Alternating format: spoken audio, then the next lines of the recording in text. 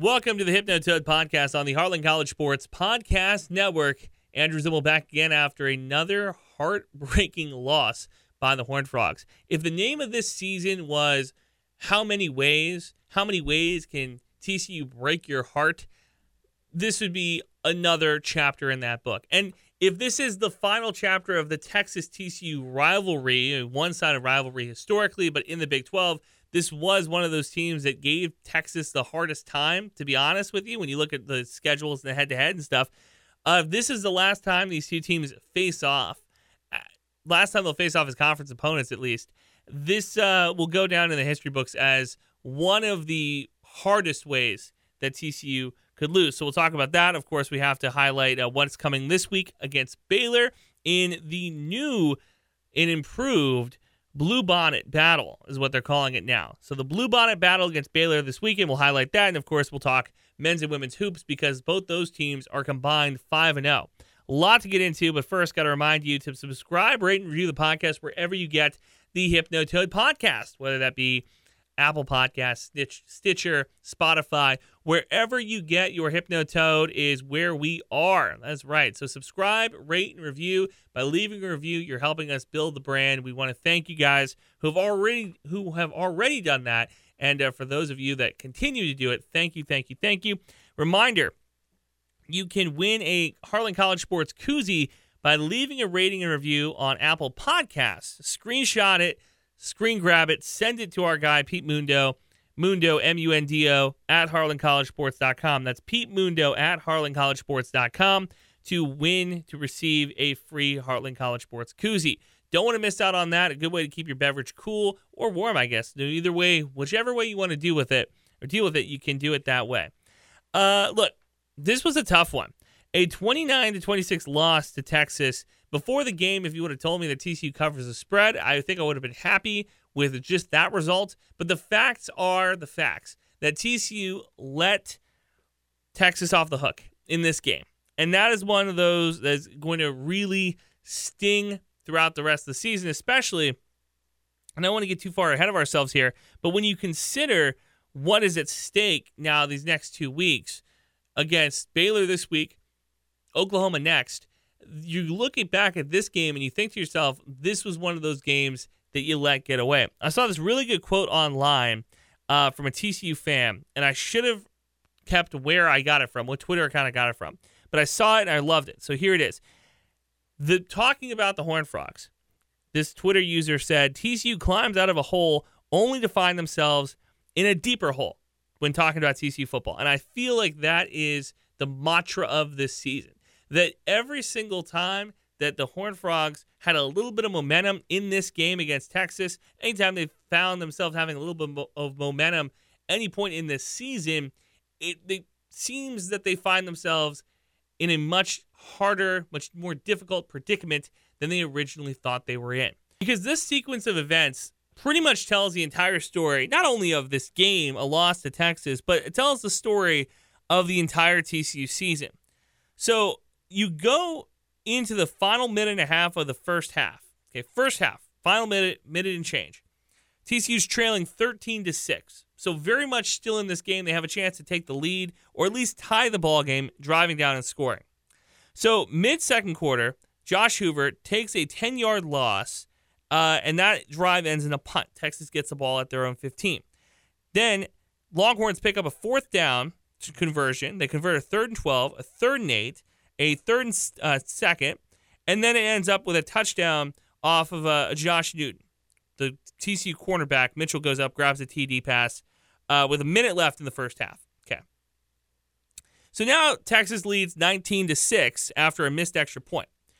TCU has a chance here to, again, minute change, you go down the field, you kick a field goal potentially, you go into halftime trailing by 10, that's a doable game. You trail by 10 against the number, 7 team in the country? You feel okay. No.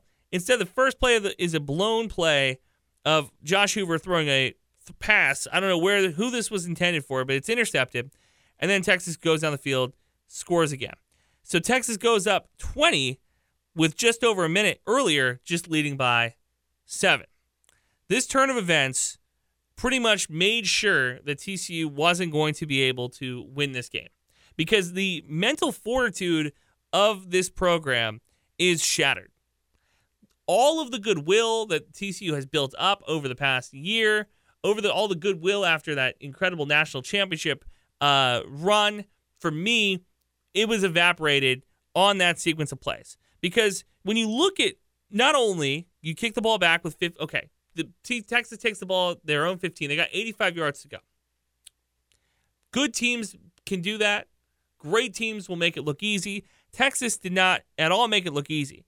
They convert on a 4th down. They convert on a 3rd down. They convert on 2 third downs via penalty. TCU a year ago doesn't let that happen. The Horned Frogs from a year ago have the fortitude, the mental fortitude, the players on the field that they would essentially button it up and keep Texas out of the end zone. And I said with Chandler Morris to start the year, and I feel like a broken record here, that I said that this is a quarterback that I wasn't entirely thrilled with coming into the season, right? When you consider that he was injured, Max Duggan took it over, and then he never was really good enough to take the job back. Okay, so he has a good fall camp, comes into the season. You think to yourself, okay, feeling good. And then he made a couple boneheaded mistakes early in the year, and then he gets hurt again. Okay, well, Hoover steps in. He's a freshman. He's young. He's green around the gills. And now he's making the exact same mistakes that Chandler Morris would make. Now, maybe you disagree with me. Maybe you say, hey, Zimmel, no, that's not fair. We haven't seen Chandler Morris play for a couple weeks, 2 months even. We haven't seen him play. You can't say that he would make the same mistakes that Hoover would be making. Well, I can tell you this. The interceptions that he's throwing are unacceptable. I understand that it's breezy. I understand that the weather wasn't ideal conditions. And when you look at the entirety of this game, when you look at all the different pieces that were working for TCU, you'd almost say to yourself, we can look at this game as a moral victory. But there's no such thing as a moral victory when you potentially are going to be missing out on a bowl game this year. That is where TCU is, and that's what Texas did to them. The other part is, of course, the TCU defensive backs, again, abysmal. Josh Newton entered the game as TCU's top defender. I'll tell you, Texas fans on my Twitter timeline, they were very quick to point this out. They were very, very quick to point out this stat. So Josh Newton, before the season, we were talking about this guy as one of the best corners not only in the Big 12, but in the country. And Xavier Worthy took him to task. 137 yards for Worthy, pretty much against Newton the entire night. 10 receptions, 137 yards. Avery Helm allowed a critical 3rd and 11 heave that was completed to pretty much seal the game for Texas. Of course, if you remember, it was 3rd and 12, deep in Texas's own territory, and Quinn Ewers essentially just throws up a prayer. Mitchell gets a step on the corner, and game's done. Because if TCU forces a turnover there, they potentially could get the ball back, trailing by 3. You think they go down and kick a field goal at the least, or at least you put yourself in a position to kick a game-tying field goal. Did not happen because the secondary has been bad. And I want to get to that here in a moment. I do want to highlight some stats for this game, right? Because Quinn Ewers completed 66% of his passes, 317 yards and a touchdown. Jonathan Brooks, leading rusher, 103 yards, touchdown. Also 74 yards receiving. It was tough. The good news is, if you're a TCU offense fan, the second half, of course, they outscored Texas 20-3 in the fourth quarter, coming just 3 points shy of tying the game potentially.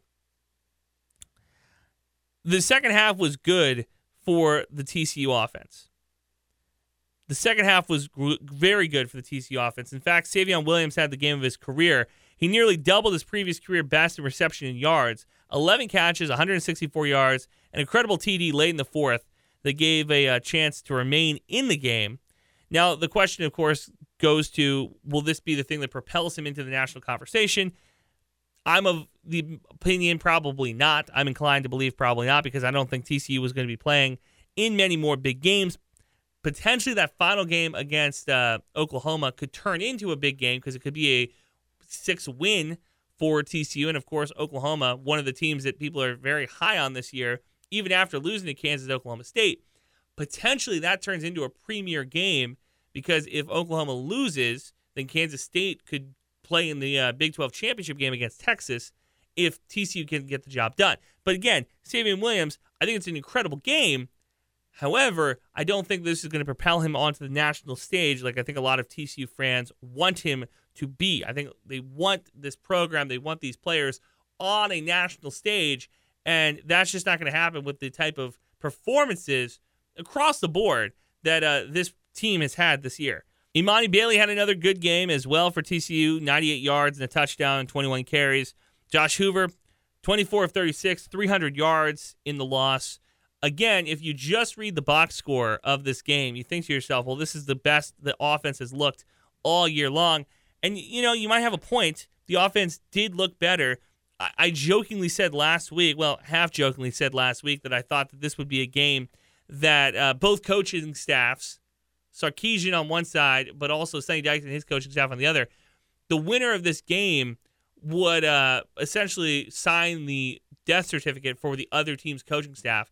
I'm not saying Sonny Dykes is going to get fired, but when you look at the offensive coordinator, Kendall Briles, he is 1,000,000,000% on the hot seat for the performances that his team has had this year. Now, is it completely fair? Maybe not. With Chandler Morris getting hurt, first-year OC, the type of teams that TCU has had to play this year, I think everybody has been very impressed by West Virginia this season. I think everybody's been very impressed by how close this game could have, or this game was on primetime too, in Fort Worth. The final two times these teams played, there's something to be said for the offense getting up in this game. Now, should they have gotten up against Iowa State? Should they have played a lot better against Kansas State? Yeah, 1,000,000,000% yes. But the coaching staff for TCU is going to get reshuffled. That is without a doubt. I think that is 1,000% going to happen this offseason for TCU. Now, this is the last thing I want to talk about before we get into Baylor. Because Bud Clark, has he been the better corner this season? I'm going to start the conversation. Has Bud Clark been the better defensive back this season than Josh Newton? Is Josh Newton becoming a tad overrated? Has he not performed to the level that we expected of him this year? When you compare the stats, Clark has one more interception, so it's 2-1, and one more pass deflection, 5-4. Newton got burned. Now, granted, he's playing against the other team's best receiver, but if you're the best corner in the conference, you kind of expect that, right? That's the task that you kind of are signing up for if you're going to be the number one cornerback on the team. Xavier Worthy lights him up. Travis Hunter lights him up in game number 1 against Colorado. And there's a litany of other wide receivers this season who have done a pretty good job against Newton. Now, I'm not saying he's not going to go drafted, or I'm not saying that he's not going to be a high draft pick, but I do the record shows, the numbers don't lie, the tape is there, that he is not the type of corner that I thought he was before the season. And I wanted to revisit this because after, I want to say the West Virginia game, I was kind of like, hey, what are we really expecting here? But this game against Xavier Worthy puts that on a poster and puts that poster all over campus, that what we thought we were getting might not actually be the product that we are. Okay, so Baylor preview. All right, this is a interesting one. They've rebranded this matchup because Oklahoma and Texas are leaving, so there's now is a power vacuum for Premier Conference Game of the Year. There's a lot of opportunities here. Colorado joining the conference next year. That's going to be a big game, I think, for a lot of different teams. The Bluebonnet Battle is what we're calling it between Baylor and TCU. Now, I don't hate it. I don't hate that at all. The Bluebonnet Battle, the question then becomes, will both these teams be good enough that we care? Like the Iron Skillet against SMU, we cared every single time that these two teams played. The Red River Rivalry does not matter if Oklahoma and Texas are both bottom feeders in the conference. People are going to care. People are going to keep their eyes tuned for that. Kansas State. Oklahoma State. Right? Bedlam. People care. Kind of doesn't matter if Oklahoma's good or Oklahoma State is good. It does not matter. People are going to be tuning in for that. Ironically enough, the last 2 decades, Oklahoma has been really damn good. So, of course, people are going to care in that rivalry game. So, the Bluebonnet Battle, it's a far cry These two teams are a far cry away from what they were battling for in 2014, which was a potential playoff berth. Baylor's season has taken a incredibly hard left turn from day number one. Their loss to Texas State in week one, where they just looked like they were not ready for it. The loss to K-State this past weekend, which was a 59-25 beatdown that was not indicative of how close it was. K-State was all over them from the jump. This was not – it's funny when you look at a game where you almost give up 60 points and the guy on the radio says, yeah, actually, it wasn't that close. It wasn't that close. Kansas State was all over Baylor like white on rice. It was insane how one-sided this game was, especially when you consider the expectations for Baylor before the season, which leads us to this.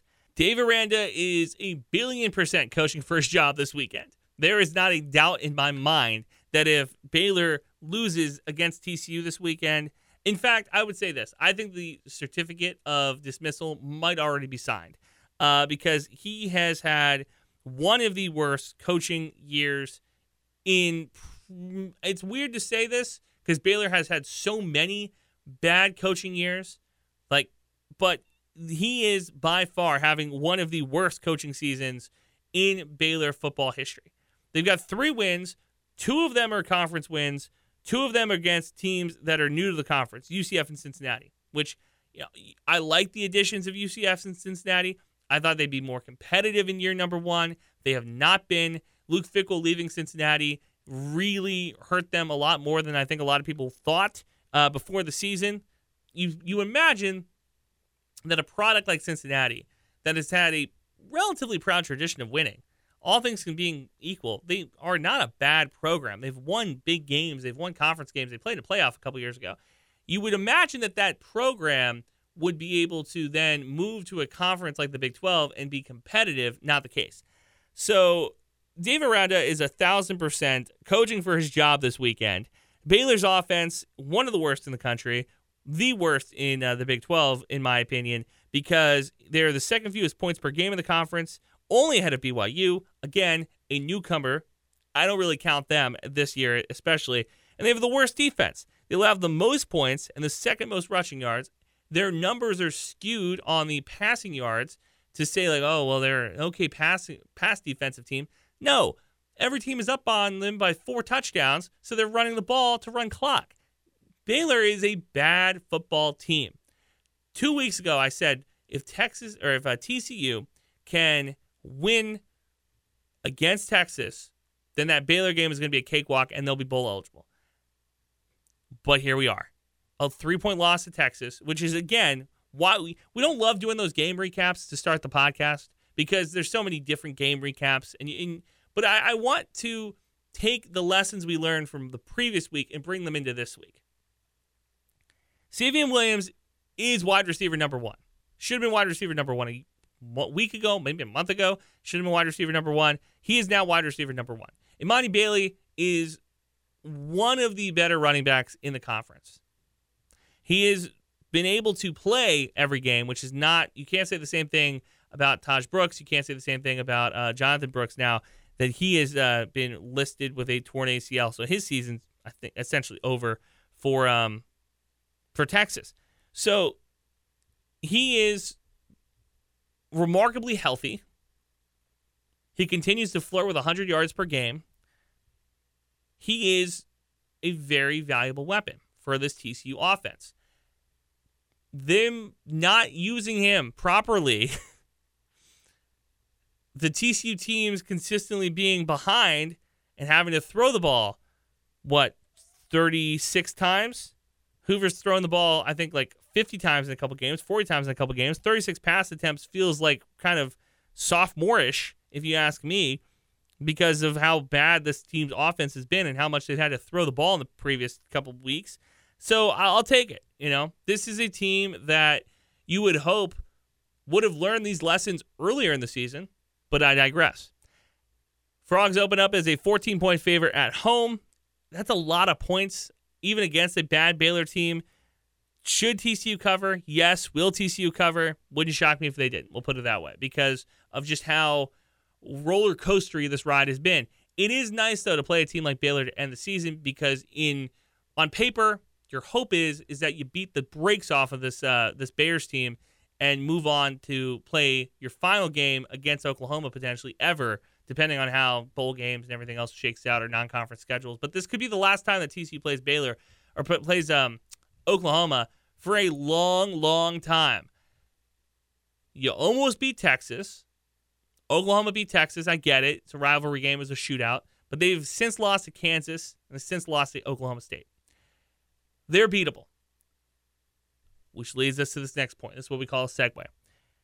Big bold letters on my rundown sheet. Will TCU miss a bowl game? There's only been 2 teams in the past couple seasons, past 23 years, who have played in a bowl game, played a national championship, and then missed a bowl game the previous year. It was LSU in 2020, and it was in Texas in 2010. That is saying a lot. You look at Sonny Dykes and what he's done this season, last season, coaching staff-wise, everything else, talent-wise, everything else. Mac Brown and Coach O are 2 coaches who were fired or, quote, dismissed very soon after missing that bowl game. Now, Mac Brown had 4 years. He's getting up there in age, but Texas never got back to that 10-win season mark that he had essentially built his program into. Coach O won a national championship at LSU, and then within a year, they let him go for various other reasons. Like, it wasn't just performance on the field. It wasn't just recruiting. It was a lot of other things. Brian Kelly wanting the job. There was a lot that went into that. I don't think Sonny Dykes gets fired. I don't think that TCU moves off of Sonny Dykes. I think that this is a guy who they're going to want to keep in building for a while. When you consider how long Gary Patterson was at TCU, he's not going anywhere anytime soon. This AD likes stability. The fan base likes stability. Sonny Dykes will be here. I cannot say the same thing about Joe Gillespie and Kendall Briles. I cannot say the same thing about the DC and the OC. Those 2 are going to be playing for their jobs here pretty soon. Now, you could totally spin it if you're one of those guys. You could totally spin this. You beat Baylor, you beat Oklahoma, you go to a bowl game, you play in the Alamo Bowl, you're playing, the Beef O'Brady Bowl or whatever, and you win that bowl game, and you're a 7-win team. After playing a national championship last year, you say, hey, we regressed a little bit. Talent got hurt. Morris got hurt. Defense lost a bunch of pieces. We lost, 10 players to the NFL or professional football? That happens. Teams take a step back. Either of those guys, Briles or Gillespie, you could totally spin it that way. From a fan base point of view, I will say this. This season, unacceptable. I think a lot of fans are in agreement with me. I talk to different fan bases across the country for my job. I'll say 90% are just wanting to be competitive week in and week out. I would say 5% are really just laser focused on national championship. You talk about the Alabama, the Clemson, the Michigan, the Ohio State fan bases. Like, those fan bases linked to the national championship. And then 5 bases don't really care. They just want to see their teams play on Saturdays. TCU fans are in the 90%. They just want to be competitive. This season was not competitive in a lot of different ways. Defense gave up a lot of plays. Offense looked stagnant at times. That is not acceptable. That has to be addressed. If both of these coaches come back next season, I'm not calling for jobs here, but both those coaches comes back next season for this team, and we see a repeat of the same problem, I will put my head through a wall. I swear to God, I'll put my head through a wall. I will be driven to insanity if we see the same results next year as we saw this year. TCU men's basketball, shifting gears. They look great. Came out strong against Southern, a 108-75 win last week, and then Thursday they beat Omaha 82-60. Granted, they're not playing a murderer's row here. Jacoby Coles had a career-high 21 points in 21 minutes against Omaha on Thursday night. The 6-game homestand continues this week as they go against UTRGV Tuesday and then Mississippi Valley State on Friday. Like I said, not necessarily murderer's row, but you're getting tuned up for December. I like the way that they've kind of built this schedule out here for TCU basketball, that you have these kind of tune-up games. December 2nd, they go to Georgetown, a road game in D.C. Georgetown, it's not your dad's Georgetown. It's not your grandfather's Georgetown. Georgetown has been a middling program Let's be honest. Middling program these last couple years. But still a solid test, I think, on the road for a TCU team that has a high expectations, at least on this podcast. The Hypno Toad podcast thinks that this team should be competing for a Big 12 championship, should be competing for a top 4 seed in the Big 12 tournament, should potentially be competing for a solid NCAA tournament bid. That is where the expectations are for this men's basketball team. I get it. They lost some pieces. We'll talk about them as the season continues here, but I like what I've seen so far through the first 2 games. And then women's basketball, they're back. 3-0 to start the season. They routed the Rice Owls on Sunday 67-42 behind a double-double from Madison Connor and Sedora Prince. Prince got a lot of the love. She had 18 points and 14 rebounds. Connor had 19 points and 11 rebounds. TCU led by as many as 28 points in the victory that propelled the program to its first 3-0 start in 4 seasons. The Jamie Dixon effect already in play.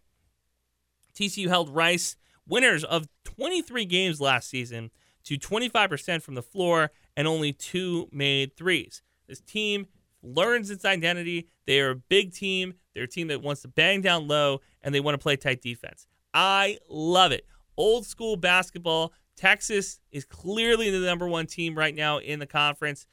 That game, we circled on the calendars. That will be the game that I'm super excited for.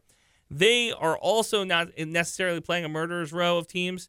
The women play at Tuesday against Carter Word at home, and then they host Army in the Maggie Dixon Classic. So, again, not exactly murderer's row from these teams, but you got to get the job done. You only can play the team that that's in front of you. I like it. So to wrap things up, Bluebonnet Classic or Bluebonnet Battle this weekend, the alliteration against Baylor. Bluebonnet Battle against Baylor Bears. It's a mouthful. That game happens this weekend. I like TCU's chances. 14-point favorites at home. Before you go on the road to be a road dog against Oklahoma, we'll see. This team needs to win out if they want to go to a bowl game. They have the capability of winning out. They have the talent to win out. Do they have the mental fortitude and coaching to win out? We will see. That's going to do it for the Hypno Toad podcast. Weekly podcast talking about TCU athletics. Want to thank you guys for tuning in and listening. Remember to subscribe, rate, review the podcast wherever you get it, and we will, of course, continue to put these out for you because we love to do it. Next week, we'll be talking about a win against Baylor. We'll see you then.